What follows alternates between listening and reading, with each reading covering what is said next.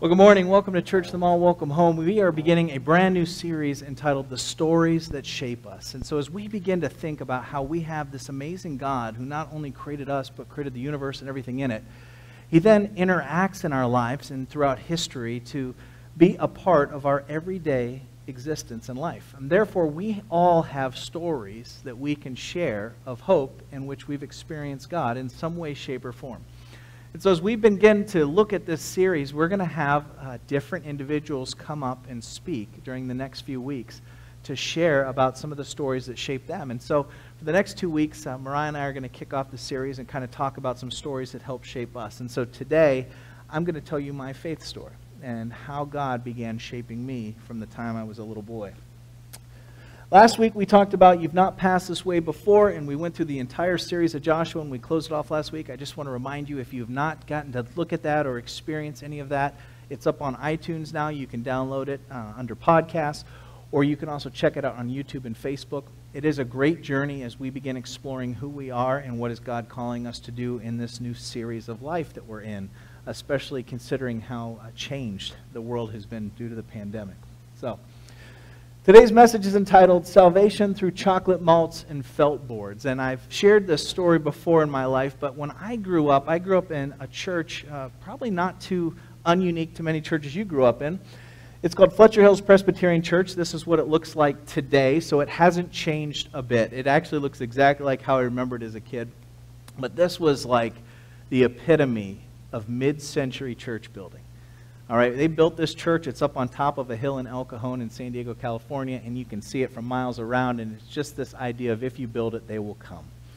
And so I spent my childhood in this church, growing up and learning about the person of Jesus, getting to sing hymns and songs. In fact, I remember when my mother began taking me to the first more radical service that church has seen in years, and it was led by this really cool hippie guy and his wife. He played, shockingly, an acoustic guitar, and she played a djembe and bongos and congos, and oh my gosh, it was radical. We were doing church differently. And it was an exciting time to grow up in that church. However, there was something more important in my life. When I was about 12 or 13, we would come to church, and on your way in from the main road, you'd make a left past the Beef and Bun. Now, the Beef and Bun was always that signal of, oh, we're almost at church. The Beef and Bun became even more than that to me. As a kid, that was a place that I would often sneak away to find my own salvation on Sunday mornings. In fact, as a kid, I didn't like going to church.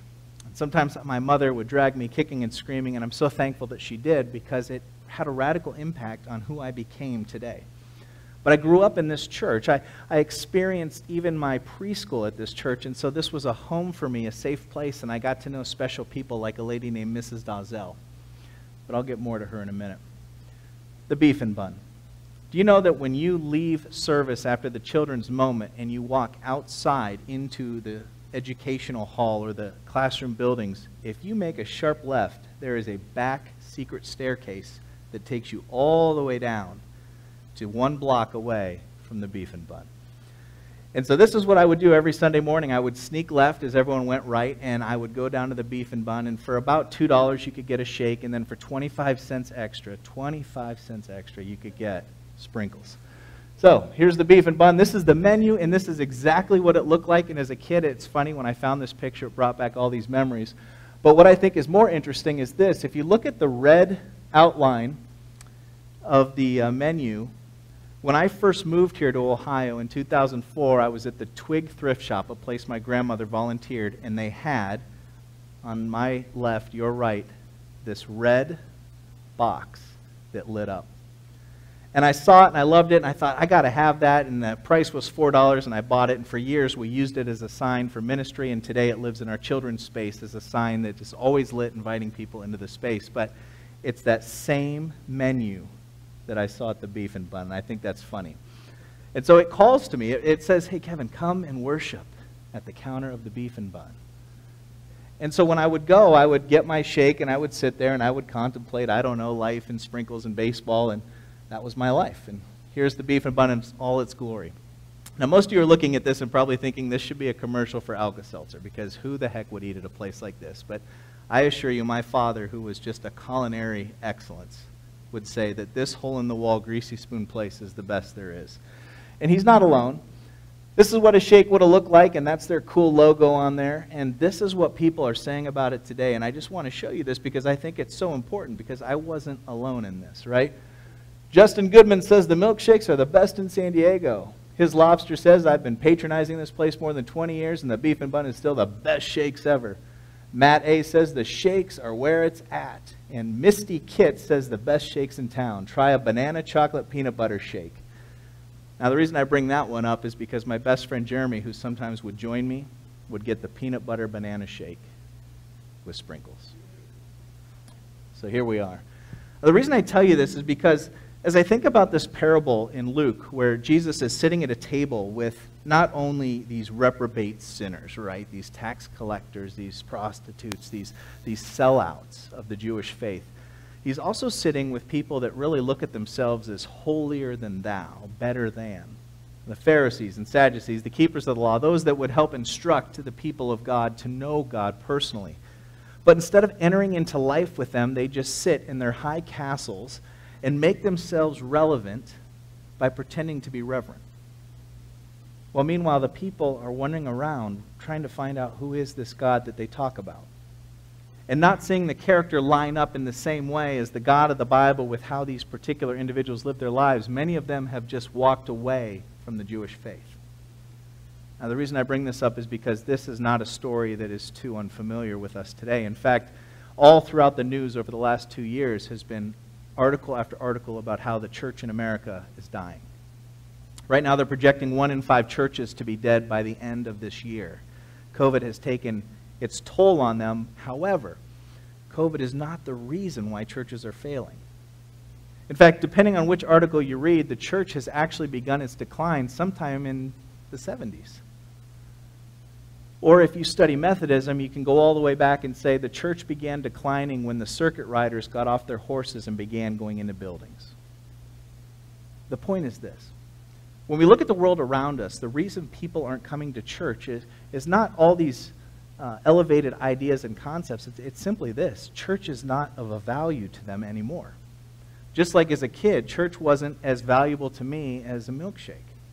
And so I would much rather spend my time, my energy, even my little money I had on a milkshake than in church. Now, maybe you can relate with that, or maybe you know of someone in your life that you can see them relating to that. But the truth is, no matter what happens from here on out, the church in America is on decline, and it will fade away and die, much like it's been doing in Europe and other countries. But the gospel will never die. Because the good news of Jesus Christ is for anyone and everyone who is looking for a little hope in their lives. And Jesus isn't going anywhere. But the institution has to change. Now, remember that little church, Fletcher Hills Presbyterian Church that I went to? That was a church very sought in its ways. It was very strict about what the rules were and what age you had to be in order to serve and be a part of the church community, and what you could and couldn't do, and how you could serve and how you couldn't. And they had to wrap their minds around something radical and different. They started looking at a generation like my generation that was the up-and-coming people in the church, and they said, we have to think differently about this. So while little Kevin Koski is ditching church and going to the beef and bun, my mother, a Sunday school teacher named Mrs. Dazell, and the board got together and figured out a very strategic plan. They said, what would happen if we invited this kid into ministry? Well, don't you know that's exactly what happened? One Sunday, I'm getting ready to do my same routine. I'm the last one in line, knowing full well that when the class exits right, I can go left to the beef and bun. And Mrs. Dazell, out of nowhere, my kindergarten Sunday school teacher, approaches me, a middle school boy, and says, Kevin, I'm so glad I found you today. My aide is sick. Would you mind coming to my classroom and helping me out? Man, I've never been invited into something like that. I mean, I've been invited to things, right? Like, hey, come to church, or hey, come to my house. But I've never been invited into something. Hey, come do this with me. Come be a part of something bigger than you and I. And so at 12, 13 years of age, I took up that call and I went into that Sunday school classroom, and we began studying the Word of God on felt boards. Now, for most of you, you don't know what a felt board is. But it looks something like this. It's quite frankly a cardboard or a wood board that's been glued on top with felt. And then you take a piece of paper that has a picture of Jesus or whatever Bible story you're trying to teach, and you cut it out and you color it, and then you glue it to another piece of felt, and the felt sticks together almost like Velcro, and you can tell the story by manipulating the pieces. So I know this is radical. This is like technology before there was technology, but this is what I witnessed. I watched little paper Jesus come on to this board, and the little paper outcasts, and the little paper Pharisees and Sadducees.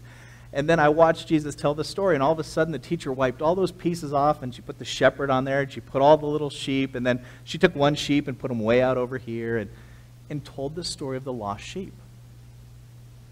Now, it probably wasn't just that moment, but that moment is kind of like a puzzle piece. Do you ever have that in your life where maybe it wasn't that one moment that changed everything for you, but it certainly was a piece that began building, and all of a sudden you saw the bigger picture later in life? Well, either way, that was a moment that began shaping me. It's a story that shaped me. And all of a sudden I realized I was a lost sheep and that God was looking for me. You know, when we tell that story in church, we often talk about, you know, this idea of a sheep being lost and, oh, thank God the shepherd found him. But have you ever thought that there's a shepherd looking for you? That there's a shepherd that wants to invite you into something far more than what you have in your life right now, that wants to bring you to a whole new place that fills you with purpose and meaning, healing and hope? I mean, who couldn't use just a little more hope? And so as I got into this story, it really began kind of shaping me. And so I started to really look at this, and I thought, well, wow, okay, let's unpack this story. And so as a little kid, I'm listening to the teacher explain to kindergartners what this means. And she says, well, you know, in biblical times, tax collectors, they were hated. They were regarded as sinners, people that were separated from God. And they were the Jews who worked for the Romans. And so this made them sellouts and traitors. And people resented paying taxes to these foreigners who ruled over them. And so nobody was friends with a tax collector. And then we go on to say tax collectors were not paid an actual wage by the Romans, but they were expected to take a little bit of extra money off the top of what they collected from people and pay themselves. And unfortunately, due to human nature, many of them abused that privilege. And so no wonder they were hated people and nobody wanted to be with them. And after a while, they probably started believing what everyone was telling them, that they were unworthy of God's love. But then something radical happens. You know, this person, Jesus of Nazareth, shows up, and he doesn't just talk to them. He doesn't just preach to them. He invites them to sit down at a dinner table with him. So that the same loaf of bread that's going around the table that people are tearing pieces off, Jesus is tearing off and they're tearing off.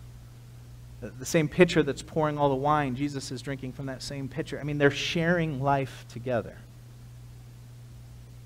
And the Pharisees and Sadducees that are in the room watching this happen just can't wrap their minds around it. Jesus, how on earth would you allow yourself to be defiled by such delinquents? And that's when Jesus goes into this story.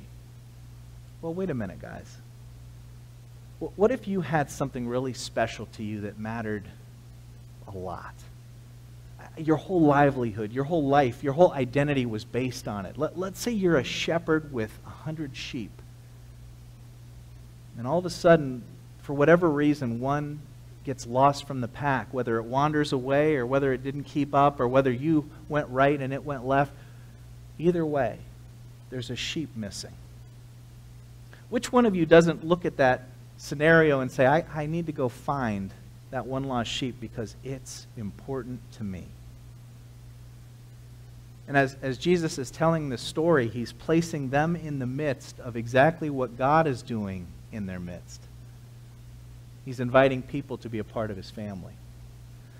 Now, again, I grew up in this little church, and, you know, you think of this cute little lamb, but the reality is I don't think this is how they look. I think they look like this. You know, they ain't pretty or purty. You know, it's meant to be slang. It's meant to not fit in. It's meant to not look like this makes sense, because the reality is when we look at people outside the church, we often see this rather than this. This looks fun. This looks like a problem. And unfortunately, most churches look at it this way.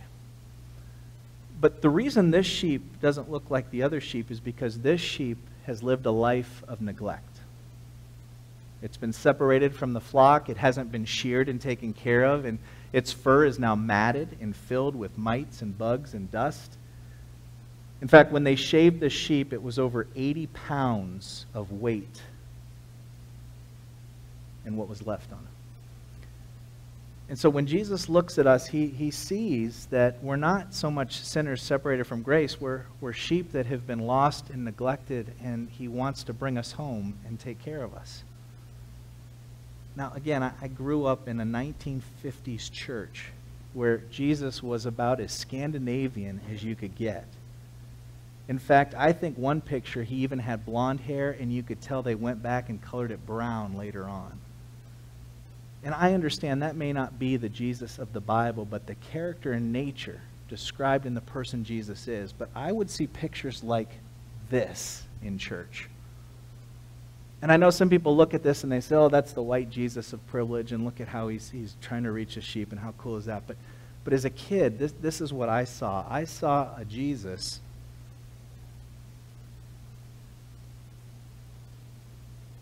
in white, pristine clothes. The kind of clothes that as a kid we weren't allowed to go play in the dirt with. Crawling on his hands and feet, reaching over the cliff to rescue this lamb. And what it said to me as a child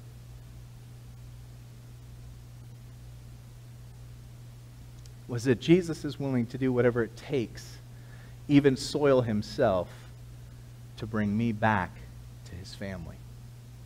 Because I matter that much. Who wouldn't leave the 99 for the one when the one matters that much? And as Jesus is explaining this story, he's really talking about you and me. He's talking about all the people of the world, that he looks at each one of us as though we're that neglected sheep, and he wants to bring us home and provide for us. To invite us into something far greater than what you and I could accomplish on our own, to give us meaning and purpose. So that no matter what happens in this world, we know beyond a shadow of a doubt that we are loved and accepted for who we are because of Jesus Christ. Because he doesn't see the brokenness, he sees the child that he loves inside. So here's our question we're going to ponder. What would happen if you and I started looking for lost sheep? Now, here's what that means to me. That means, number one, I'm going to ponder what it is to be a lost sheep and to be sought after. That Jesus chose me, just like he chooses you. When I think about what he's willing to give up, that the 99 sheep, his entire livelihood, everything he was in heaven, he literally empties himself of deity, as Scripture says, and takes on flesh. That doesn't mean that he stops being God. It simply means he devoids himself of the power and authority given to him as God of the universe in order to come into the world as a human being, to meet us where we're at, to crawl on his hands and knees in the muck and mire, to reach out, to hold on to us so that we know we're loved and accepted and worthy. I don't know of any other God, any other religion that offers that.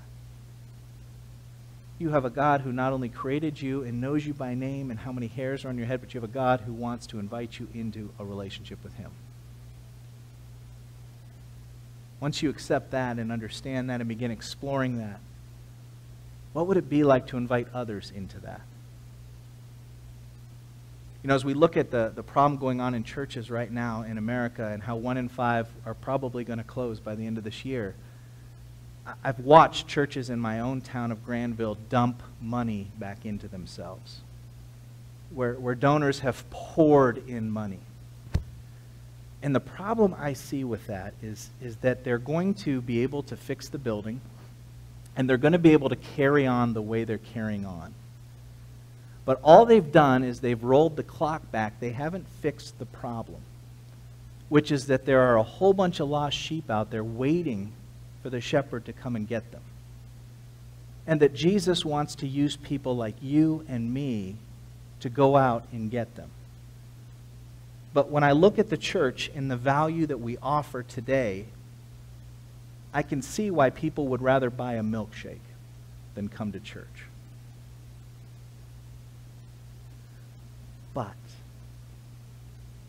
for those that are invited into something bigger, to experience the person of Jesus, to taste and see that he is good, to come and be a part of something far greater than just sitting in seats or watching online, but to actually get your hands dirty in the ministries of the church, then all of a sudden that milkshake doesn't look as good as it once did.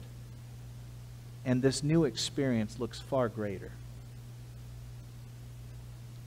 My friends, we are on a journey as a church that we have been on since day one, that we're rethinking church, that we're rethinking how we can be a vibrant offering in this world that would invite people to know the peace and love of Jesus, to know that Jesus is searching for them like that shepherd is looking for his sheep. Not to scold, not to punish, not to reprimand, but to nurture and invite into a relationship with. So as we prepare our hearts for communion, I want you to ponder this question. What would happen if we went looking for lost sheep? That means we'd have to leave behind the 99. We'd have to give up some of our control. We'd have to think of new ways in which we might have to do church.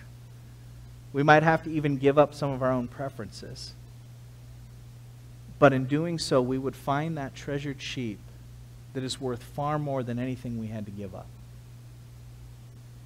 And I think there's something in that process that not only does God want to redeem his sheep, but he wants to do something in our lives too. Because when I read this story, I don't identify with the Pharisee and the Sadducee. I identify with the tax collector. That Jesus is looking for me and wanting to invite me. Well, I'm here to tell you, he's looking for you too. And now, not only does he want to invite you, he wants to use you to invite others. Ponder that this week. Allow that to sink in. Who is God putting in my life that I can share hope with?